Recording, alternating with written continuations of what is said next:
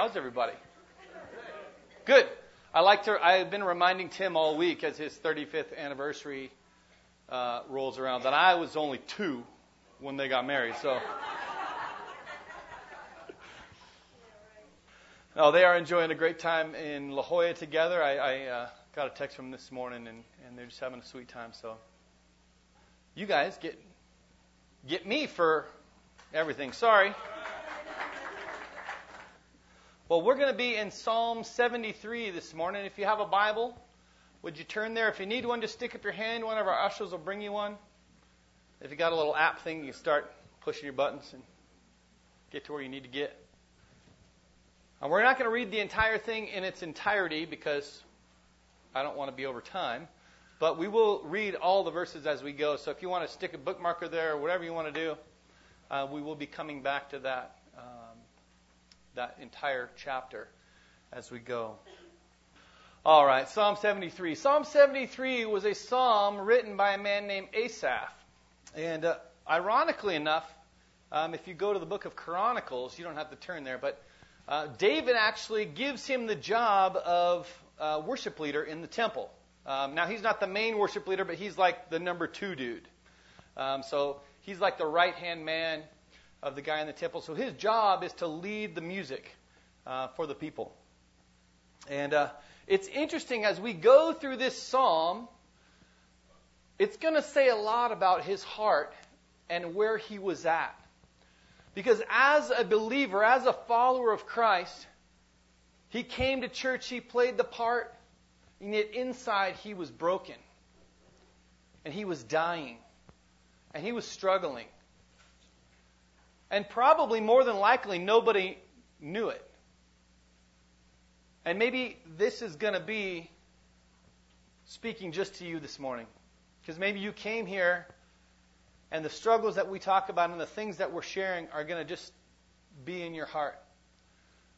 And my prayer is that as we see the heart of Asaph transform,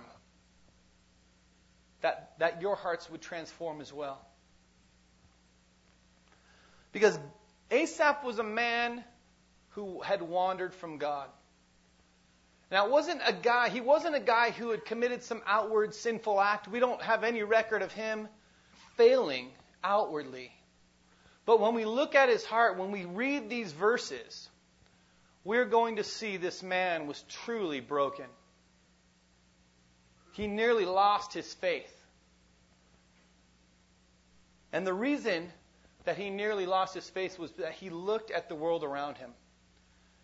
And he saw bad people succeeding. He saw wicked men doing well. And he thought, as someone following Christ, why is this life so difficult? Why is it such a struggle for me? And this thought, this attitude, filled him and almost drove him completely away from the Lord. But God holds on to this man.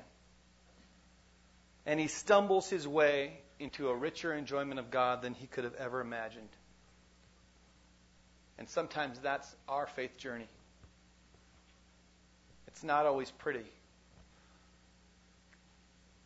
There's 2 key words in Psalm 73 that I want us to kind of focus on and will be kind of the bookends for what we're going to be talking about this morning. The first one is the word envious in verse 3. The second word is the word desire in verse 25. You see, Asaph goes from the envy of the arrogant to a desire for God to be his strength and portion. As he transitions through this psalm, his theology doesn't change. He believes in the God of the universe. He knows that God is who he is. But what changes are his emotions, his heart. The words envious and the words desire are emotional words. And if we look at this world, we see a bunch of Christians who say that they believe in a God, but they don't really desire who he is. They don't have a longing and a passion for him to be their portion. Instead, they struggle and they desire what this world has to offer. And it's this constant battle between what the world has to offer and what they think they need and what God is offering as their portion. And maybe that's you this morning. Maybe you've walked through this Christian life and it's been hard. And you say to yourself, what a gyp. Because I look around and I see wicked men doing great things, taking the easy road in life. And here I am, Lord, struggling to follow you. Maybe you're even angry that the Lord hasn't given you the life that you think that you deserve. As Christians, we have a choice to choose God and all that He has to offer, or to choose the world and all that it has to offer. Asaph went to the temple every day. He led the music. But inside he was dying. He was struggling. He was failing. Because what he really wanted at his very core was something outside. Something that the world told him was valuable but wasn't. Now it's interesting as we look at the life of Asaph, we can see this transformation happen to him in this very psalm. And if you're a note taker, if you like to write outlines and things, I'm going to give you an outline of the progression that Asaph goes through. It goes something like this. In verses 1 through 3, he says, I was envious of the arrogant. And then we see verses 4 through 12 where he says, they have it so good. In verses 13 through 15, he says, poor me.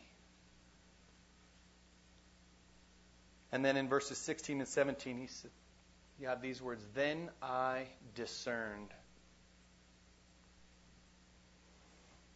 Verses 18 through 22, he says, stupid me.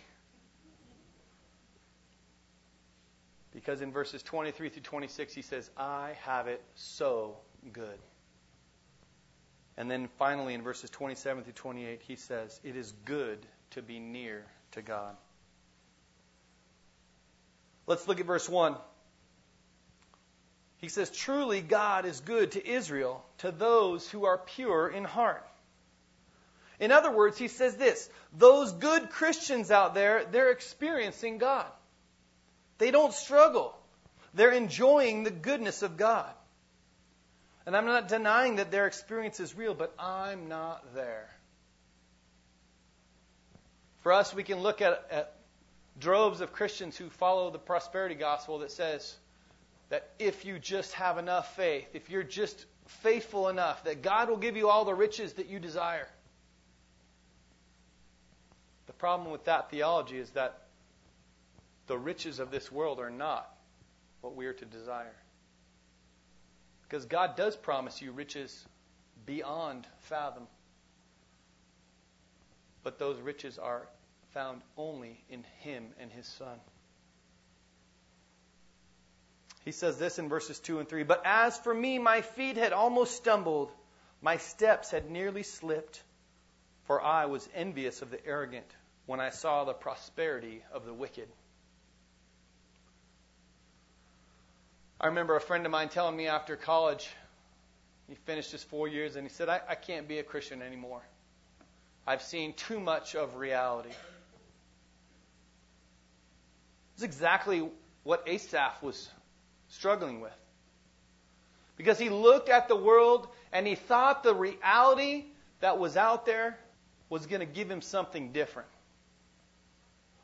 He wasn't mad at the wicked people making their way. He didn't want to scold them. He wanted to join them.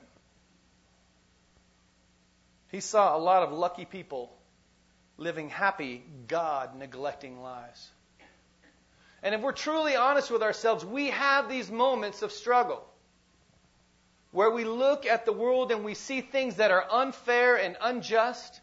We see people making it that serve only themselves. And we say, Lord, why not me? Why do the wicked prosper when I'm here struggling, Lord? I think of all those corporate bigwigs right now just making their millions, cheating their companies, getting tax write-offs from the government, corporate bailouts, and congratulating themselves on how clever they are. But it's interesting when we look at verses 4 through 12, Asaph's struggle with these people is really telling of the internal struggle that he's having. Because he sees these wicked men getting their riches, and he longs to have what they have. Follow along with me in verses 4 through 12. He says this, "For they have no pangs until death. Their bodies are fat and sleek. They are not in trouble as others are. They are not stricken like the rest of mankind. Therefore pride is their necklace. Violence covers them as a garment. Their eyes swell out through fatness. Their hearts overflow with follies. They scoff and speak with malice. Loftily they threaten oppression. They set their mouths against the heavens, and their tongue struts through the earth. Therefore his people turn back to them and find no fault in them. And they say, how can God know? Is there knowledge in the Most High? Behold, these are the wicked, always at ease. They increase in riches."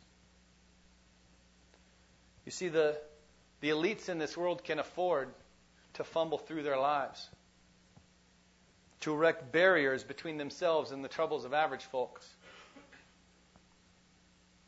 And what we see in these verses and what we see in our world is that wicked men do, in fact, prosper by their wicked deeds. In this sin-filled world, greed and arrogance can, in fact, succeed. That's the way it is. The world cheats and steals and lies, and it benefits them. Our response to this injustice is often similar to Asaph's own self-pity. We cry out to God in our distress of how unfair it all is. We say, poor me. Here I am struggling. And look what's happening all around. The wicked prosper. And the righteous are struggling and suffering to make it. Look what he says in verses 13 through 14. He says, "All in vain have I kept my heart clean and washed my hands in innocence. For all the day long I have been stricken and rebuked every morning." It's unbelievable, his response. And yet so often this is our response. This Christian life, it's just punishment. It's too hard. He's saying, I sacrifice so much to be a Christian. I give up so much, and Christ for me isn't really worth it. Often that's our attitude. That if all we receive from following Christ is Him, now we might rather have something else. Is He really worth it? If we have to deal with all this struggle, all this pain, all this heartache, and we see the wicked with their easy lives,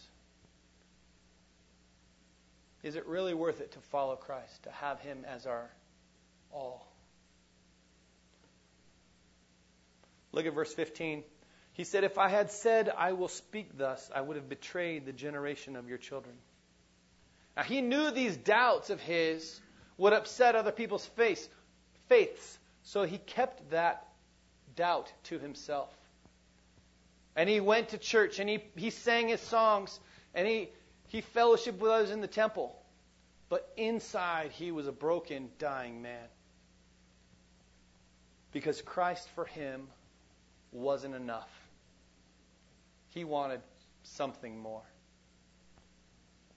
He put his smiles on. He showed up at church, and he made everyone think, all's well. I don't want anyone to know about these struggles of mine. But God had not forsaken this man. God meets him in a profound way. Let's look at verses 16 and 17. He says, "But when I thought how to understand this, It seemed to me a wearisome task until I went into the sanctuary of God and I discerned their end. Just when he was wondering if he couldn't hold on any longer, he saw something new. God revealed himself in a way that he hadn't seen before. Asaph thought he had looked at all the facts, but he hadn't looked at everything. He thought he had seen too much of reality. He thought he had his world all figured out. But the truth was that he hasn't seen enough of his reality. What he finally saw was judgment. Judgment for the wicked. He said, "Then I discerned their end." And his heart starts to shift. And it's at this moment, this great realization that the wicked don't really have it all. Now, the Bible tells us a lot about hell. And for some, that's a difficult subject. But it tells us a lot about hell because it doesn't want us to go there. Hell is punishment and destruction and banishment and exclusion from Jesus and all that he offers. Jesus tells us in John 14:2 that I go to prepare a place for you. But Jesus also predicts that some people, he will have to say, "Depart from me, I never knew you." Hell is having no place prepared for you by Christ. Being exiled from Jesus, separated from him forever. Hell is not God sending nice people into something they don't actually want. Hell is the person being so consumed with self that they refuse the joy of the Lord that he's offered to them. They refuse to accept Christ as their portion alone.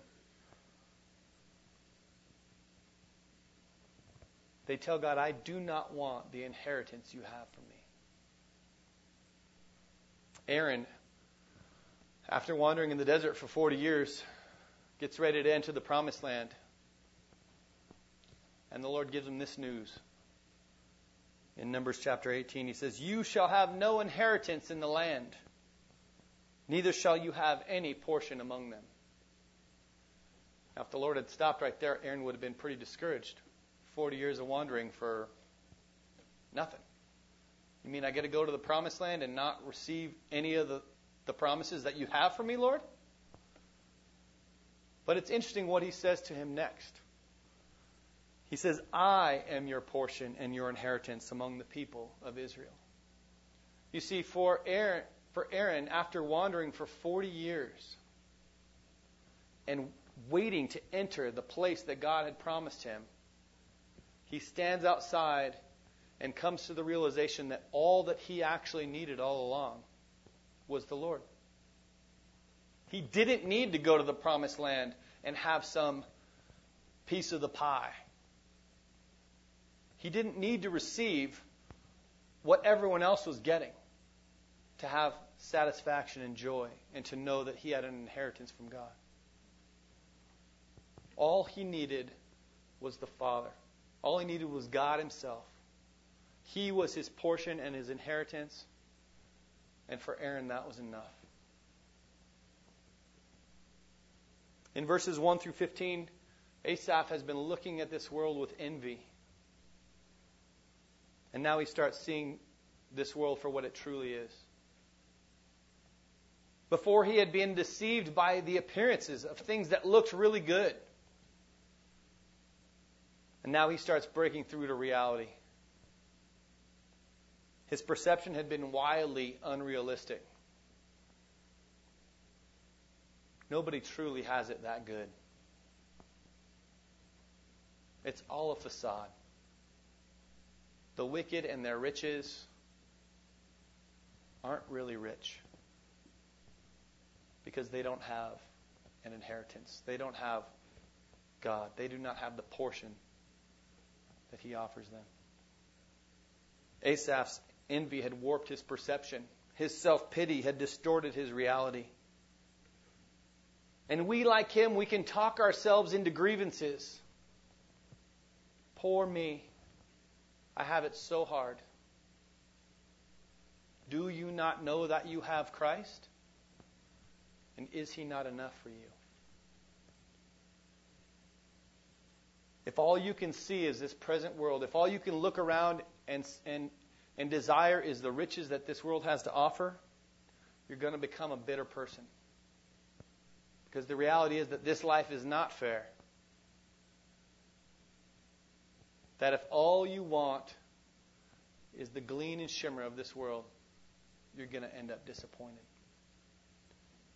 Because who would envy the elegant rich as they board the Titanic on their luxury cruise, sailing away to their deaths? So we see Asaph start to change. And his realization is, stupid, stupid me. How foolish have I been? Let's look at verses 18 through 22. He says, truly you set them in slippery places. You make them fall to ruin. How they are destroyed in a moment, swept away utterly by terrors. Like a dream when one awakes, O Lord, when you rouse yourself, you despise them as phantoms. When my soul was embittered, when I was pricked in heart, I was brutish and ignorant. I was like a beast towards you.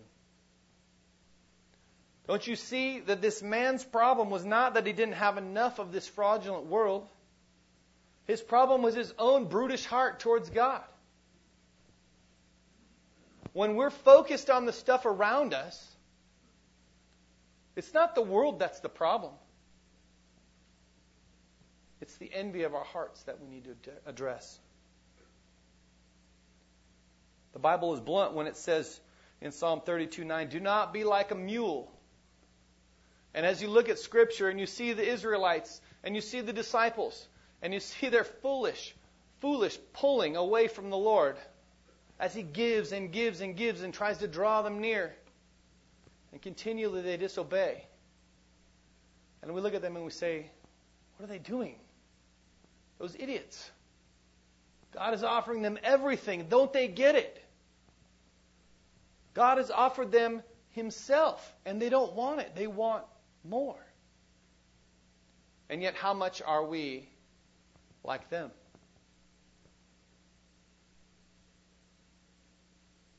Sometimes, if you're like me, some of us need a 2x4 upside the head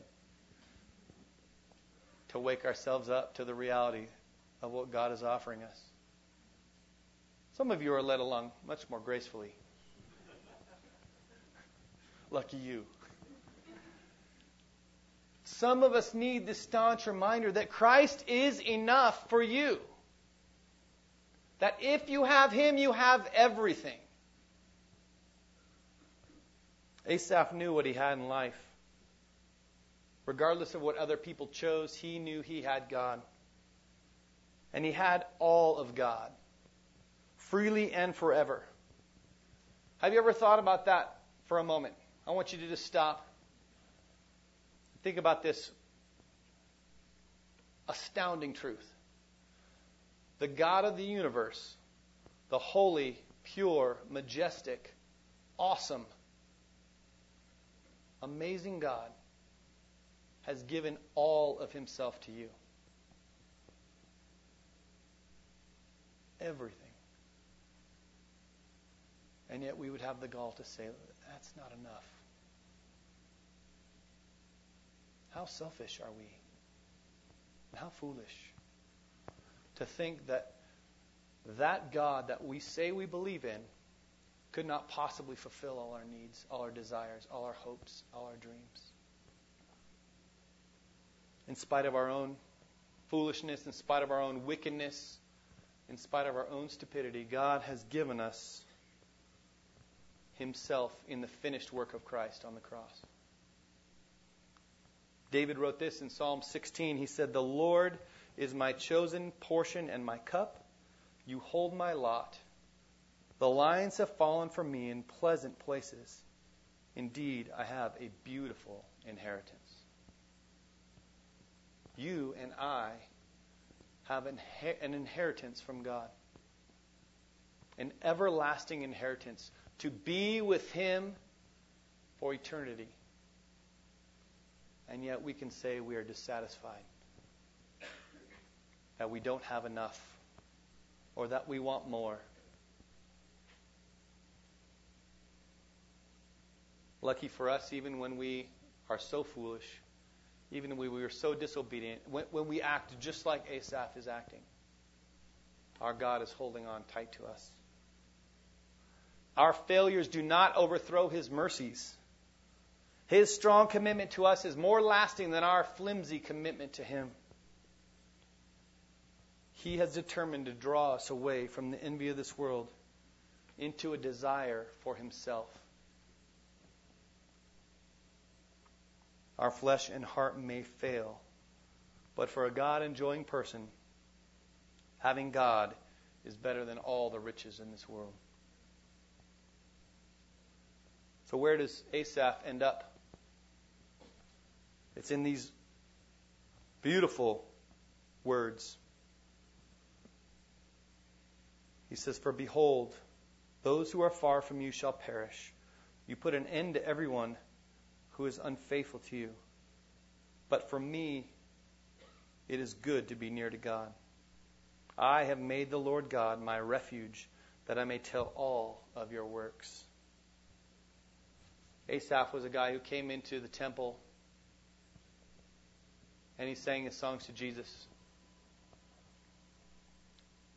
But inside he was dying. He was this silent doubter. This man who thought that the world around him could offer him more than what God could. And yet we see his heart transform from a silent doubter to a vocal worshiper. And God wants you and I to make that same transition today. Regardless of where you are in your journey with Christ, God wants you to have more of Him than you could ever imagine. And Jesus Himself died on the cross so that you could be with the Father forever. Peter tells us in 1 Peter 3:18 that Christ also suffered once for sins, the righteous for the unrighteous, that He might bring us to God. David wrote in Psalm 16, "In your presence is fullness of joy, and at your right hand are pleasures forevermore." Paul wrote in Philippians 3:8, "I have suffered the loss of all things, and I consider them trash, in order that I may gain Christ." When God wins our hearts, when He draws us to Himself, the task of following Him and pursuing holiness doesn't feel like a struggle. We don't have to come here with that turmoil inside, where the pull of the world overtakes us and we come here and put our smiling face on and say, "Lord, I'm not sure about all this." If He is your portion, if He is your center, if He is your focus, we can know and we can hope in the fact that He is ours and we belong to Him forever. I want you to picture the cross of Jesus. If you're a visual person, maybe you need to close your eyes to do that. But imagine Him there. His cross tells you that this successful world hates Jesus. And He's asking you to choose sides.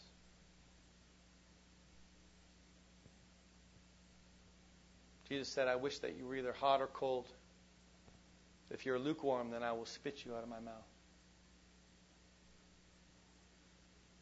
You have to stand at the foot of the cross and make a choice. You have to choose sides. Do you want God to be your all-sufficient portion forever? Or are you going to chase after the fleeting things of this world? The cross tells us how much God was willing to suffer to win the desires of your heart.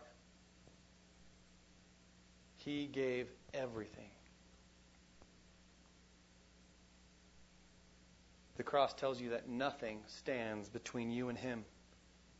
Even the foolish values and the sinful desires, all that is washed away as you stand before the cross and say, you are all I need, Jesus. The cross opens the way for you to have God forever.